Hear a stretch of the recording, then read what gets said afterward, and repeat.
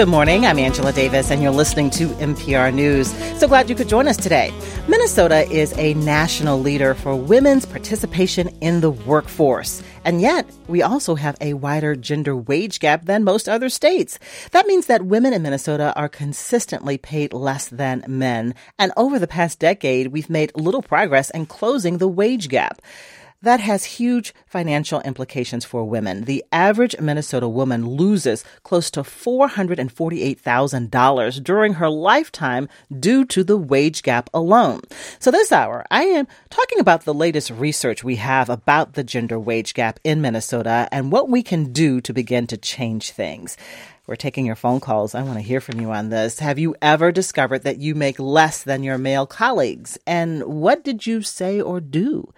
Have other priorities in your life put you on a path for lower pay?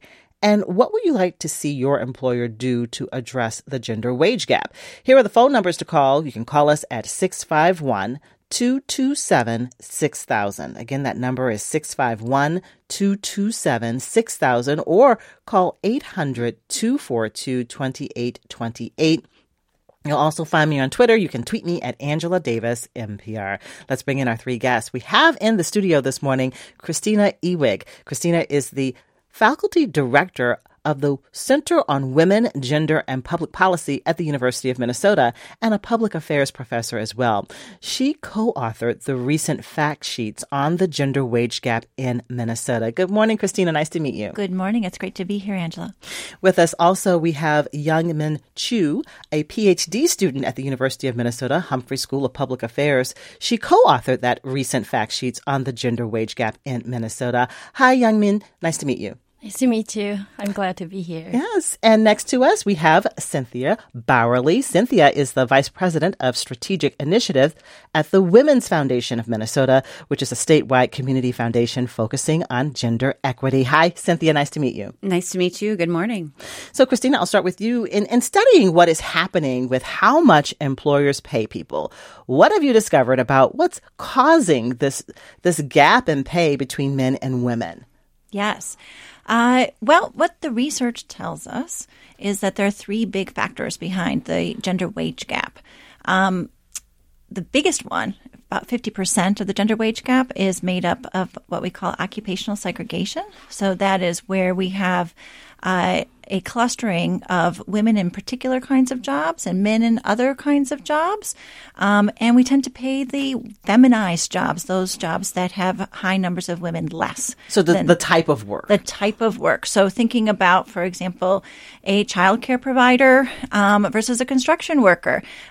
We have very high numbers of women in childcare, very low numbers of women in construction, and so the occupation, the type. So the occupational segregation is about 50%. And then we have about 38% of the wage gap is attributed to discrimination. That is what, and this is a little bit difficult to say, is it exactly discrimination? Because the way in which labor economists calculate this is they try to accommodate or account for all the factors that we can measure, and it's very difficult to measure discrimination. So what we can't explain, about 38%, we can't explain of the wage gap, but we assume that a good portion of that is discrimination. The other piece, about 14%, is experience gaps. And that's really caused by time that's, for women, time that's taken out of the labor force, whether it's working part-time, whether it's taking off that year to take care of an infant child. So you lose experience time, and that really translates into losing those extra wages for that time, but also promotions and raises. That disruption, I mean, that's something I've seen a lot among my friends and even family members, is that women, we are more likely to take time off than men, making a decision to work part-time so that maybe we can take care of our young children or maybe aging parents. So that disruption, those caregiving responsibilities can disrupt your salary and your pay. Exactly. Right. And that can have really important long-term consequences. And again, job experience, the length of time that interrupted part of it goes into why we make less. Exactly. Oh. Young men, explain the types of jobs that women hold, how that affects the wage gap. We talked about the occupation. What did you find in that, and how women do end up in many lower paying occupations? Yeah, women are concentrate on some nurse or teachers and some service sectors and food preparation jobs. Nursing, teaching, and food preparation, and some women of color also do some like work with get paid really low compared to other male-dominated fields, and men are more likely to do engineering and maintenance job, which get paid more compared to women. And this segregation certainly impact on the gender wage gap in Minnesota. And some research also shows that women start to get into male-dominated field, and these occupations start to see the wage erosion because of the presence of women. Yeah, it's changing as more women get into some of these fields that are dominated by men. We're starting to see the gap narrow. Yeah. That's encouraging. How does that make you feel as a young woman? I don't know. The gap increased actually. So as women getting into male-dominated field, the gap increased because the presence of women in male-dominated fields means that the devaluation of occupations. So as a woman, wait a minute. As we get into more male-dominated fields, the wages go down? Yeah, it goes down. Especially for male, really like lawyers and other kinds of jobs, get paid really high. Really vulnerable for this wage erosion. So that is something the research shows. Okay, could you speak more to that, Christina? Well, just to say that really shows the role of stereotypes and discrimination at play. I don't know what to make of that. Because you can have the same job, but as more women enter it, the wages start to fall. So it becomes viewed and devalued simply because there are more women in it. There's no other explanation for that. I'm trying to adjust my facial expressions, but Cynthia, this is terrible. Yes, it is. Good point. Right. So at the Women's Foundation of Minnesota, our goal is to change systems that are inequitable and drive innovation around gender and racial justice. And so we're grateful for Dr. Ewig's research. And it is frustrating. And what we see is even more stark when it comes to women of different races and ethnicities. So while white women in Minnesota are making about 78 cents a dollar compared to men, that's very different. Native women make 56 cents compared to men, and even lower, and even accounting for race or ethnicity. So Native women earn less than Native men. So it is persistent. And this in Minnesota, we have seen, despite work in policy solutions, we still see pervasive wage gaps continuing. And so that's why we need more policy solutions. And the care issue is really one that we have to tackle. And then we think about the impact, the ripple effects of the wage gap, Cynthia. How does this affect women over the course of their lives and their careers? It's detrimental. It adds up over time. Again, because many women, if you start out and you're making less than your male colleagues sitting at the desk next to you or in the on the assembly line next to you, and then it just compounds over your lifetime, especially because women are the ones who tend to take a step out of an employment space to take care of children when they get pregnant or take care of an elderly family member. So it really does compound over a lifetime. Now, I know the Women's Foundation has had these community conversations and listening sessions about the wage gap in Minnesota. What have you heard from people, the stories about how the wage gap is affecting their lives? Well, we also know in Minnesota that so we talked about the occupational segregation. And so women who are often in service industries are hit hardest and soonest. Like when COVID happened, they were the first to lose their jobs. And so we heard a lot at that time, particularly about how uncertain they felt their employment stability was. And those women are also least likely to have benefits like paid family leave or even sick time off. And so they really have to make choices. And that's what we heard from the community is they really have to make choices between going to work and caring for their children. And that's really an untenable choice for any human to have to make. All right. If you're just joining us, we're talking about the gender pay gap, and I want to hear from you. Our phone lines are open. Have you ever discovered that you make less than your male colleagues? What did you do or say? And, what are some of the reasons? Have other priorities in your life put you on this path to lower pay?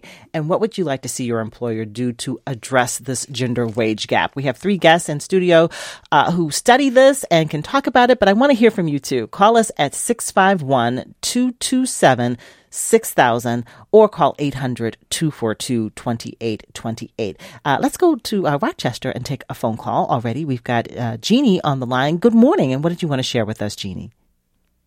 Hi. I just wanted to share that I experienced a significant wage gap in my career.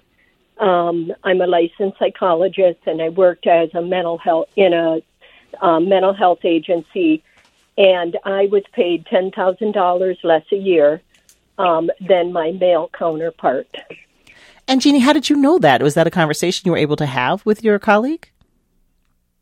Actually, it was in the old-fashioned days where they put your check in your mailbox, which was open bins, and I pulled my check and looked at it, and I thought, oh, my goodness, this is wonderful. And then I happened to notice it was my male counterpart's check. Oh, yeah. So this was many years ago. And so what do you feel when you hear that it's still a persistent problem today? I know it is a persistent problem because regardless of me bringing it up, it never changed. And I also think that another thing that happens is harder, less desirable positions are covered by women, and then they can keep the salaries low. Mm-hmm. All right, that's Jeannie in Rochester. Thank you for sharing that with us, Jeannie, for calling in. Let's take another phone call. Let's go to Shoreview, where Shawdon is on the line. Good morning, and what do you want to share with us as we talk about the difference in pay between men and women? Hi, yeah. So thanks for taking my call. So I used to work in HR, and now I'm in a Big Four management consulting company. And when I first noticed the gender pay gap, I took it upon myself to say I'm not going to let this sort of kind of ruin my trajectory going forward. And so I made it a point when employers were not transparent in the salary from their posting to actually add about 30 to 35% on my current role when they asked me what I was currently making to make up for that, just for the sheer fact that I already knew that I was probably not the same level as my male counterparts. And that is also being reflected when you look at apps like or go on apps like Glassdoor. There's one called Fishbowl, which a lot of us in the management consulting world utilize. It's anonymous, and we post sort of our salaries and where we're located and how many years of experience we have. And there's some, pretty big discrepancies that you see depending on what company you're from. So, yeah, as a best practice, if an employer asks me what I'm currently making, I tack on 30 to 35%. Wow. All right. Thank you. That's a Shawdon calling from Shoreview. And I'm just going to ask our guests about what we've heard in our calls so far, that, this is still happening and people are being more vocal about it now, which is good, right? Because I recently did a show about pay transparency. But why is this still a persistent problem? Why haven't we seen more change over the decades? Cynthia, what do you think? Well, it is a persistent problem, and we know that things like ending pay history questions, like preventing employers from asking what your pay history is one of the policy solutions that we could have that would help make a difference. It is going to be a combination of a multiple set of policies and, frankly, valuing women's work as we do men's work. So at the legislature right now, they're considering bills to ban the ability for employers to ask pay history, because if women have been historically, and those roles have been historically underpaid, we're just perpetuating that by trying to match a salary. Because you're coming in the door saying, this is what I currently make. And so then there's less of a likelihood that they're going to maybe pay you what your, men in those roles are already making. Absolutely. I appreciate the last caller's creativity and assertion to just add a percentage on and say, this is what I'm making, because she knows that she's already underpaid. We also do need to just try to get at that disruption in employment. And so paid family medical leave, paid sick leave, those are policies that can really help make sure that people's wages continue and they don't have to make that choice between taking care of their children or a parent or themselves and their job. And Christina, I said in the introduction, Minnesota has one of the larger pay gaps in the nation. 31 states have smaller gender wage gaps. Why do you think we're not doing better here compared to other states? Yeah, that's a really good question. I don't think we have clear. We haven't done a study to compare all states to try to figure out, why Minnesota sits at this level of a wage gap that's worse than other states, considering we have very high levels of women in the workforce.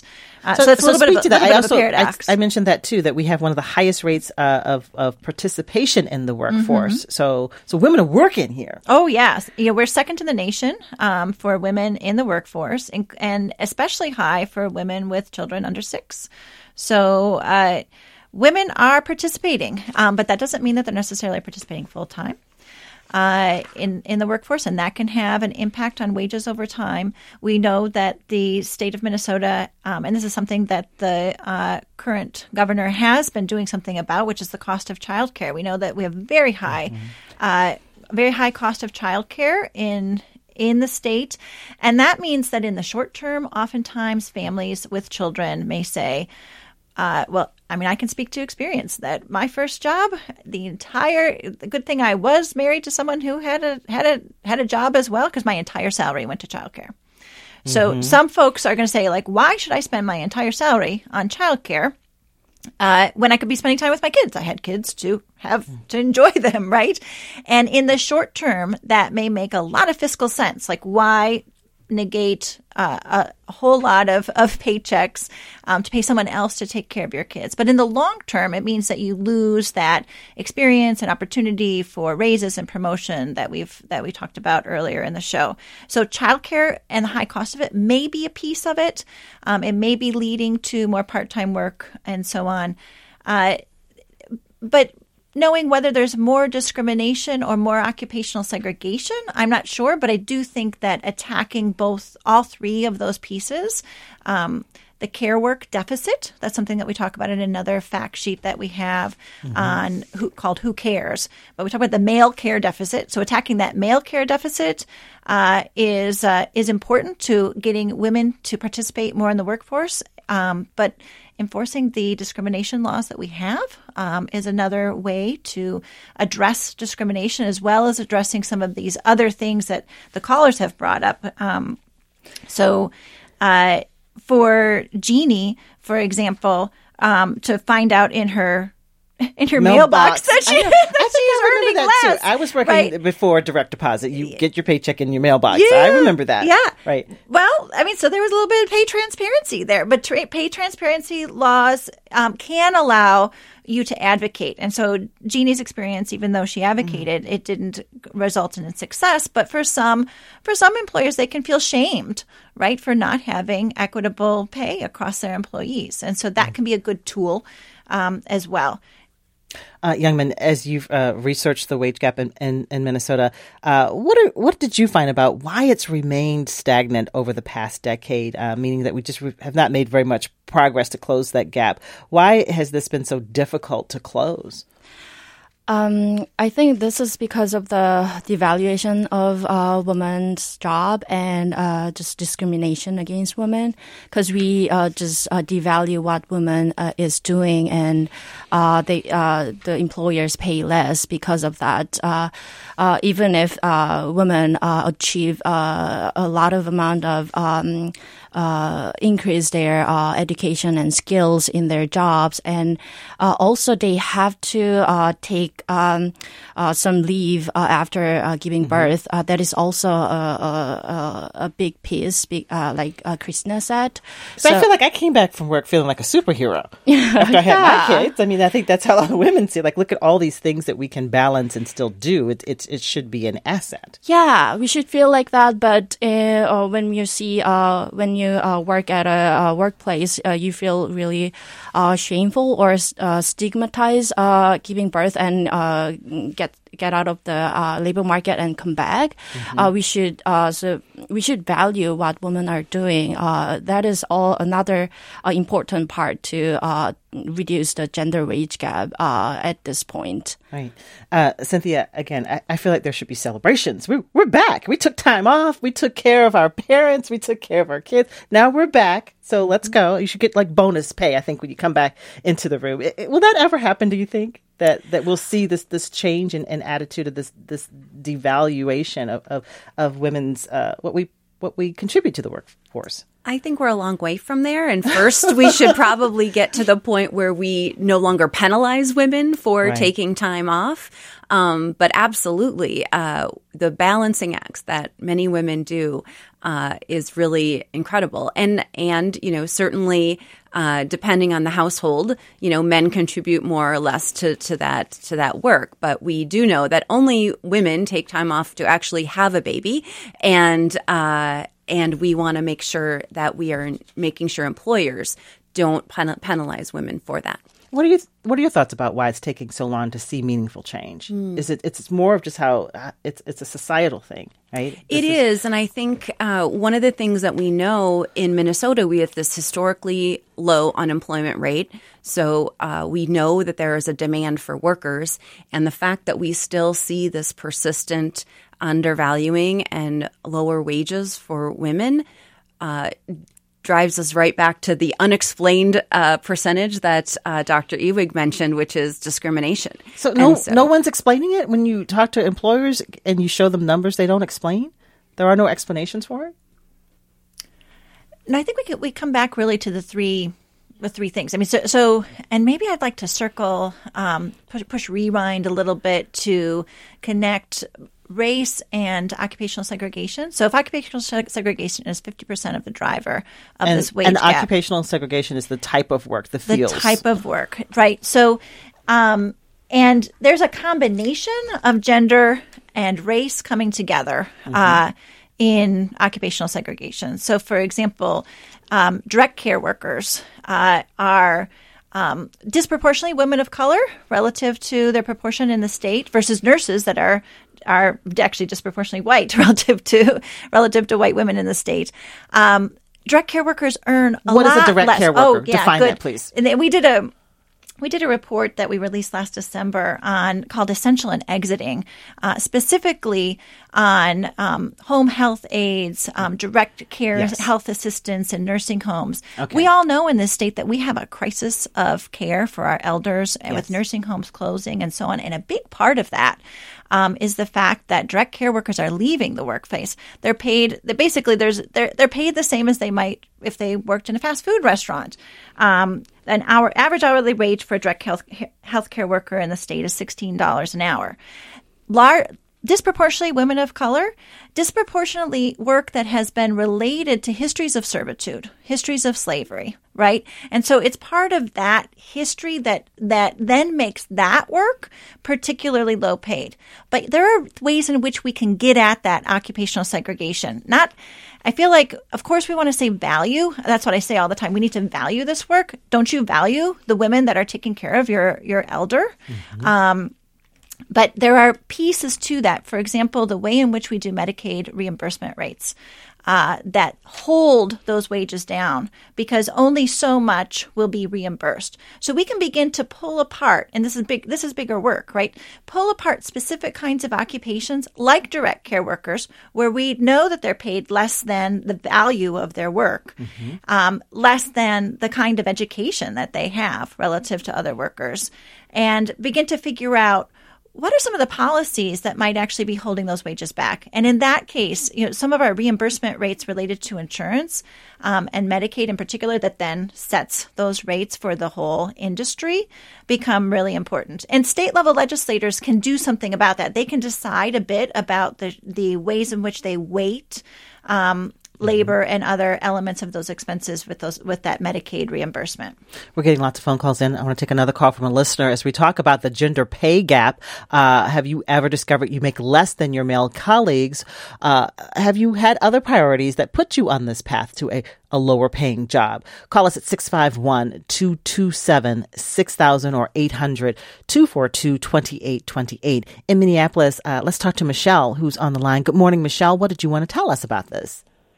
Hi, I work in a technical field, and in that area, I was pretty well aware that I made about 20% less than male counterparts. Oof. And after getting a disappointing raise last year, I went and got a new job, and I told them straightforwardly what I expected to make, and they met it. And so I was making what I should be making. Unfortunately, the company I moved to didn't have the flexibility that I needed to care for 3 young children, 2 of which aren't yet in school, and just the realities of when you have to leave early and if you have to pop out. And they were very rigid. And I couldn't do it. It did not work for my family. And so I went back to the old lower paying job because I needed that ability to manage my own time. And how does that make you feel? Does it feel like you can't win, Michelle? Yeah, I mean, I was actually I was really mad at the higher paying company because they purported to be progressive and supportive, but when it really came down to it, I was the only woman with young children, and they just didn't care. And yeah, it's really a bummer. Yeah, it hurts to hear it. It hurts to see it happening. And so what are your thoughts when you hear that this has been going on for a long time and continues to be a problem? I guess, I had kind of thought I'm highly educated in a well-paying field, but, I thought that if I just, am straightforward and aggressive with my intentions, that I can make it work. Mm-hmm. And I can get what I need. But yeah, even I can't. And I'm clearly on the privileged side, let alone all the other women who struggle with this and don't have even the same power that I do. It's very discouraging. Right. Thank you for sharing that, Michelle in Minneapolis. To all of our guests, what do you hear there in her voice and in her story, young men?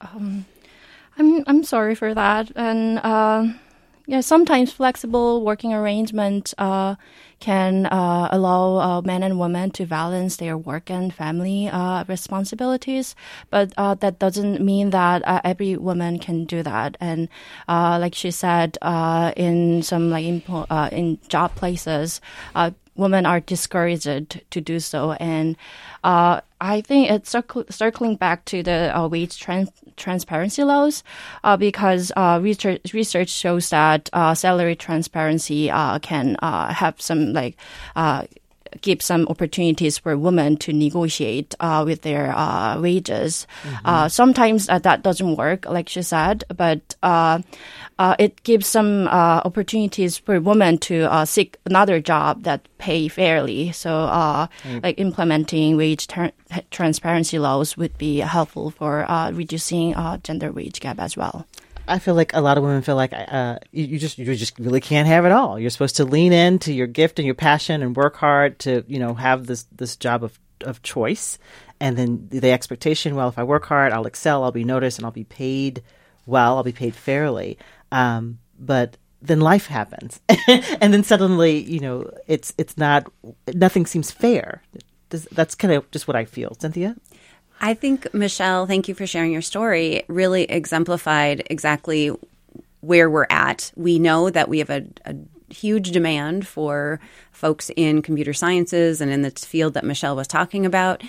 She worked to get her education and be available for this traditionally male-dominated field. And when she got there, she found out she was paying less. She did everything right by calling attention to it and making a move. And then it turns out that employer was not willing to find some flexibility for her. And what I will say is I think employers are learning more and more, and in this job market, they have to become more accommodating, but we're a ways from that yet. And so that is also the sort of the male, the difference between masculine and femininity when we think about jobs and roles. If you've ever seen, this is my perfect story, if you've ever seen a mom alone on a plane with a crying baby, everyone's like, oh, get that baby to be quiet. If you see the man alone on a plane with a crying baby, everyone's like, oh, what a great father. So that's just an example of how our bias that is within all of our society perpetuates these issues. And before we go to a news break, Christina, what are your thoughts on our last caller and what she was expressing? What do you want? Do you want flexibility or do you want a high-paying job? Well, I think I want both. We need both. All of us need both in our lives. How can we live full lives unless we can take care of our loved ones and also earn the money that it takes to have a good life? So I say both, and I would put a two finger on Cynthia's point that it is about changing men's behaviors. And so the fact that men are not the ones running out to pick up the kids after school and having to leave at 5 o'clock on the dot.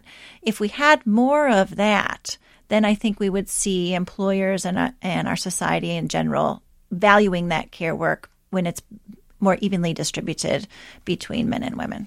Let's go back to the phone lines. In St. Paul, DJ is on the line. Hi, DJ. What did you want to tell us or ask? Hi, good morning, everybody. Hi. Thanks for allowing me to join the conversation from the other side of the fence. As I was dropping my kid off from daycare and I was listening to the call and, I'm thinking about my next meeting and what's going on, I'm working with some female counterparts to obtain a new opportunity. And they were laid off in a lot of the challenging situations. Mm-hmm. And during discussion with them, we talked about negotiation. And the first thing that came to their mind is like, this is the lowest I can take. And in my mindset, and maybe it's taught on the gender side, it's not what's the lowest, what's the most I'm going to get out. And for them, negotiation was a fear and a concern. It was not something that, whether this is gender ingrained or whatever it is, but the concept is advocacy, finding support from your male counterparts, and using different techniques that they've used, and finding out what can be best supported, whether that's in the workplace and finding advocates that can speak on your behalf, so that your good work does get noticed, and just thinking about different techniques to support each other in that type of environment. And that's really kind of the piece I wanted to add is it's real. We know it. We see it. People try to work towards it. And in the current environment, a lot of these large organizations are looking to hire female leaders. So strike while the iron's hot. Go look for that new job, negotiate, push, and get that extra money. And so, DJ, as a man in the workplace, you're coaching some of your female colleagues or your friends and to how to approach this. Well, I don't know if it's how to approach it, but just a different lens. And whether that's directed where it's, and as a male growing up, it's compete, be aggressive, go after it. And I would not say everybody's the same. Every situation's different, but be an advocate, listen, and help support that person for what they want to do. And as a worker, you've seen this. You've witnessed women that you've worked with or women that make less than their male counterparts. Yeah, I think it's both sides. I mean, there's also women that make more. I mean, it's a balance, but I think the concept is how do you support those that are feeling it, seeing it, and in the middle of it, and be there for them. I mean, part of it is just listening, but also it's a tactical approach. You have to put together a strategy because, I mean, just like anything, no one's going to give me a bigger raise because I asked. It's what have I done and how do I show it? DJ, thank you for calling in and talking with us today. I feel like we need more people like DJ out there advocating for us. What are your thoughts about what he had to share, Christina? Well, I think that DJ has some really good points, and I'm glad to hear that he's supporting some of his female colleagues on this front. I think when we talk about wage negotiation and raises, there's a couple of things to keep in mind. On the one hand, there is some pretty good psychological and economic research that shows that women are more risk averse than men.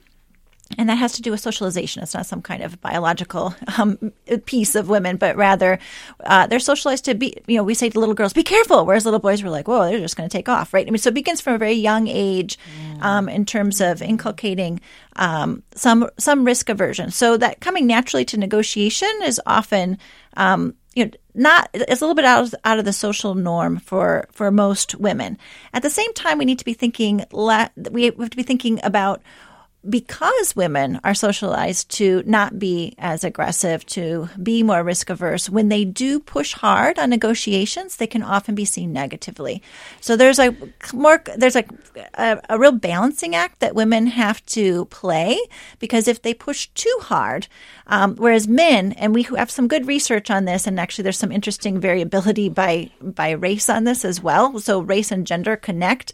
But if we look at white women, if white women push too hard, they can then be seen negatively, whereas white men, that's the expectation, is that they will push hard, and so they have no negative consequences of that negotiation. And Cynthia, what can you add to this conversation about wage negotiations and, finding the words, or how do you have these conversations when you should be, could be making more money? I think Dr. Ewig points out the socialization that we've all faced, and we have to combat that every day, and it has to start young. So, for example, at the Women's Foundation, we have a leadership program called the Young Women's Initiative, where young women from across the state of Minnesota find their voice, and they start to exercise that in the policy arena. So they go to the Capitol and they advocate and share their stories and what they need. And so we do have to re-socialize or have women build their power starting young.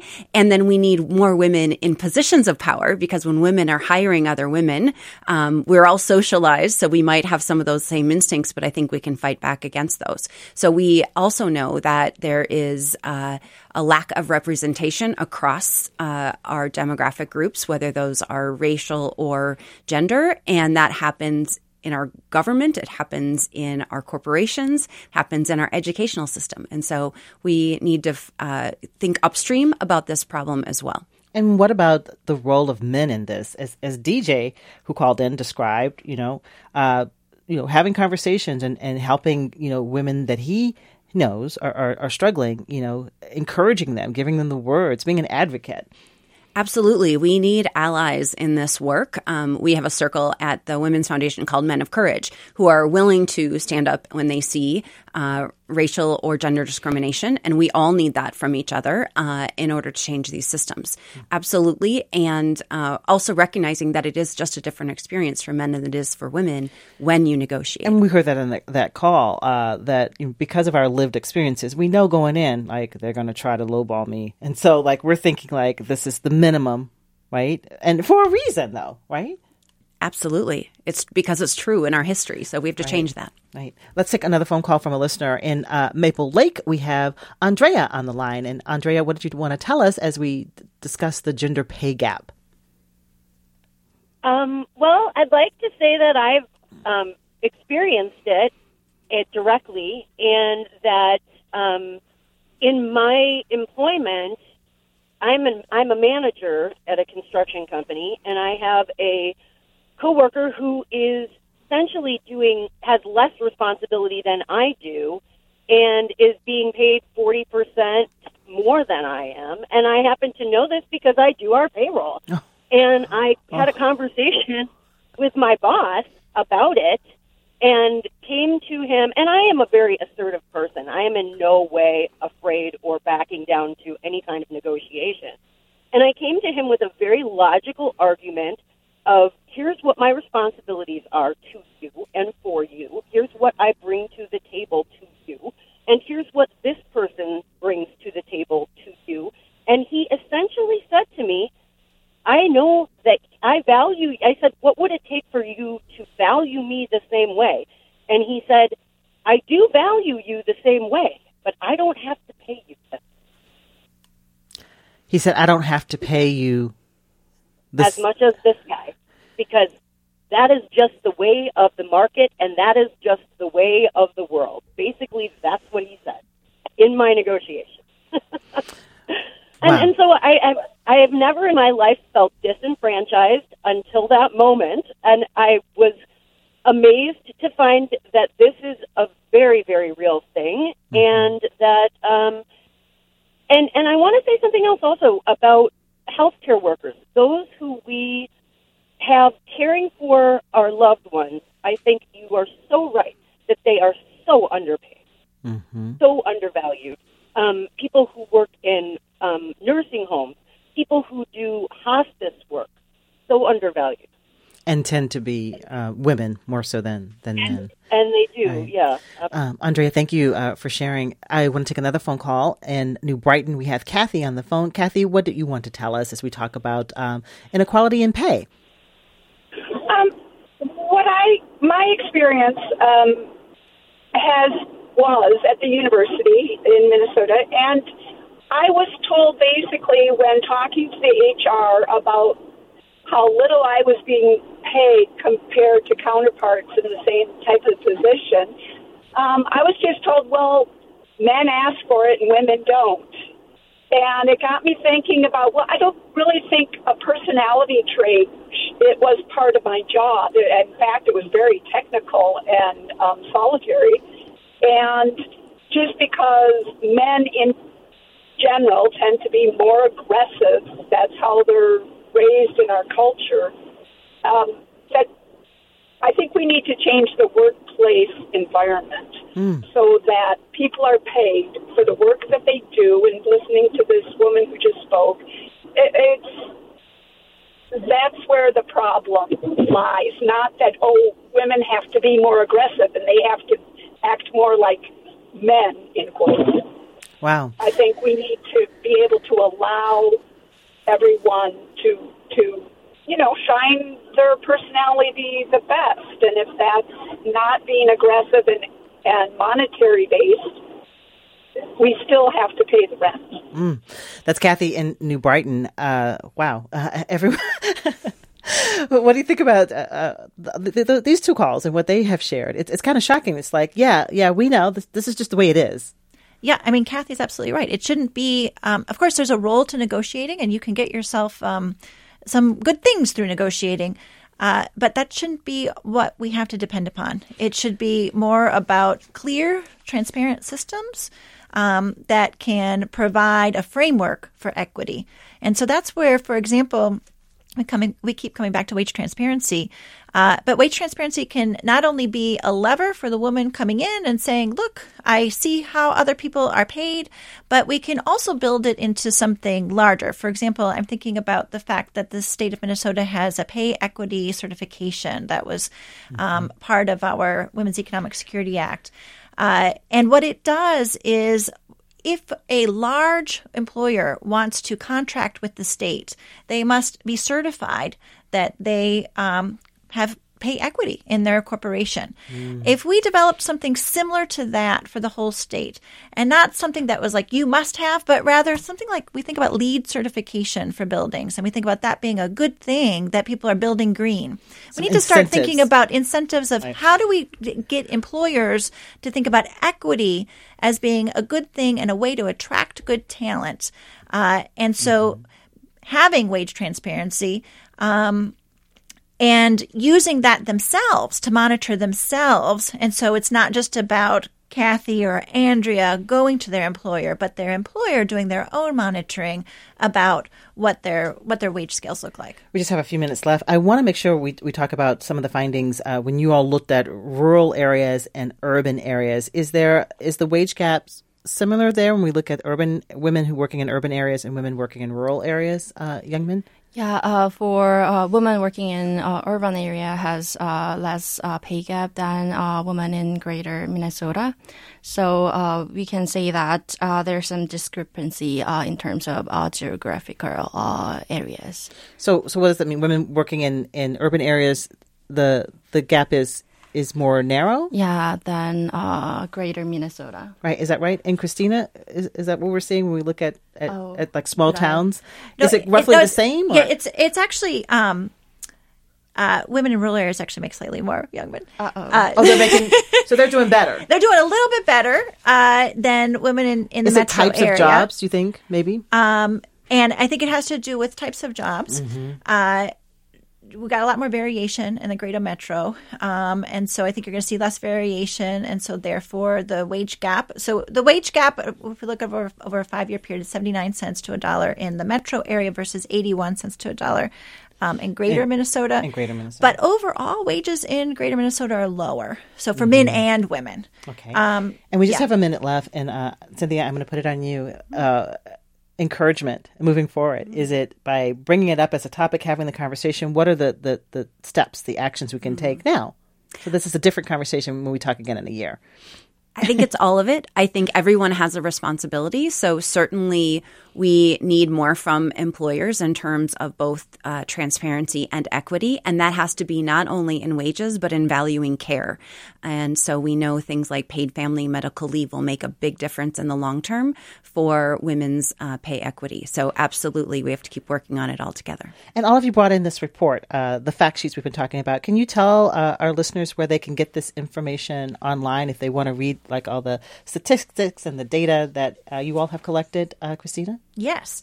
So you can find all of them on the Center on Women, Gender, and Public Policy of the Humphrey School of Public Affairs website, at z.umn.edu/CWGPP. And we'll put it on my webpage, That on would my be website great. too. If you go to nprnews.org and pull up my show, we'll add it there so folks can read through it and see it. Thank you so much, all of you, for shining a light on this important topic. And thank you for all of our listeners who called in and shared their personal stories. Great to be here. I enjoyed the conversation. We've been talking with Christina Ewig, Faculty Director of the Center on Women, Gender, and Public Policy at the University of Minnesota, as well as Youngmin Chu, a PhD student at the University of Minnesota at the Humphrey School. The two of them worked on a recent fact sheet on the gender wage gap in Minnesota. Also with us, Cynthia Bowerly, Vice President of Strategic Initiatives at the Women's Foundation of Minnesota. We'll have more information for you on our website, nprnews.org.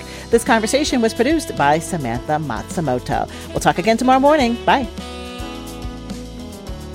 Thanks for listening to a recording of my live radio show on NPR News. A reminder that if you want to catch my show in real time, tune in and call in weekdays at 9 a.m.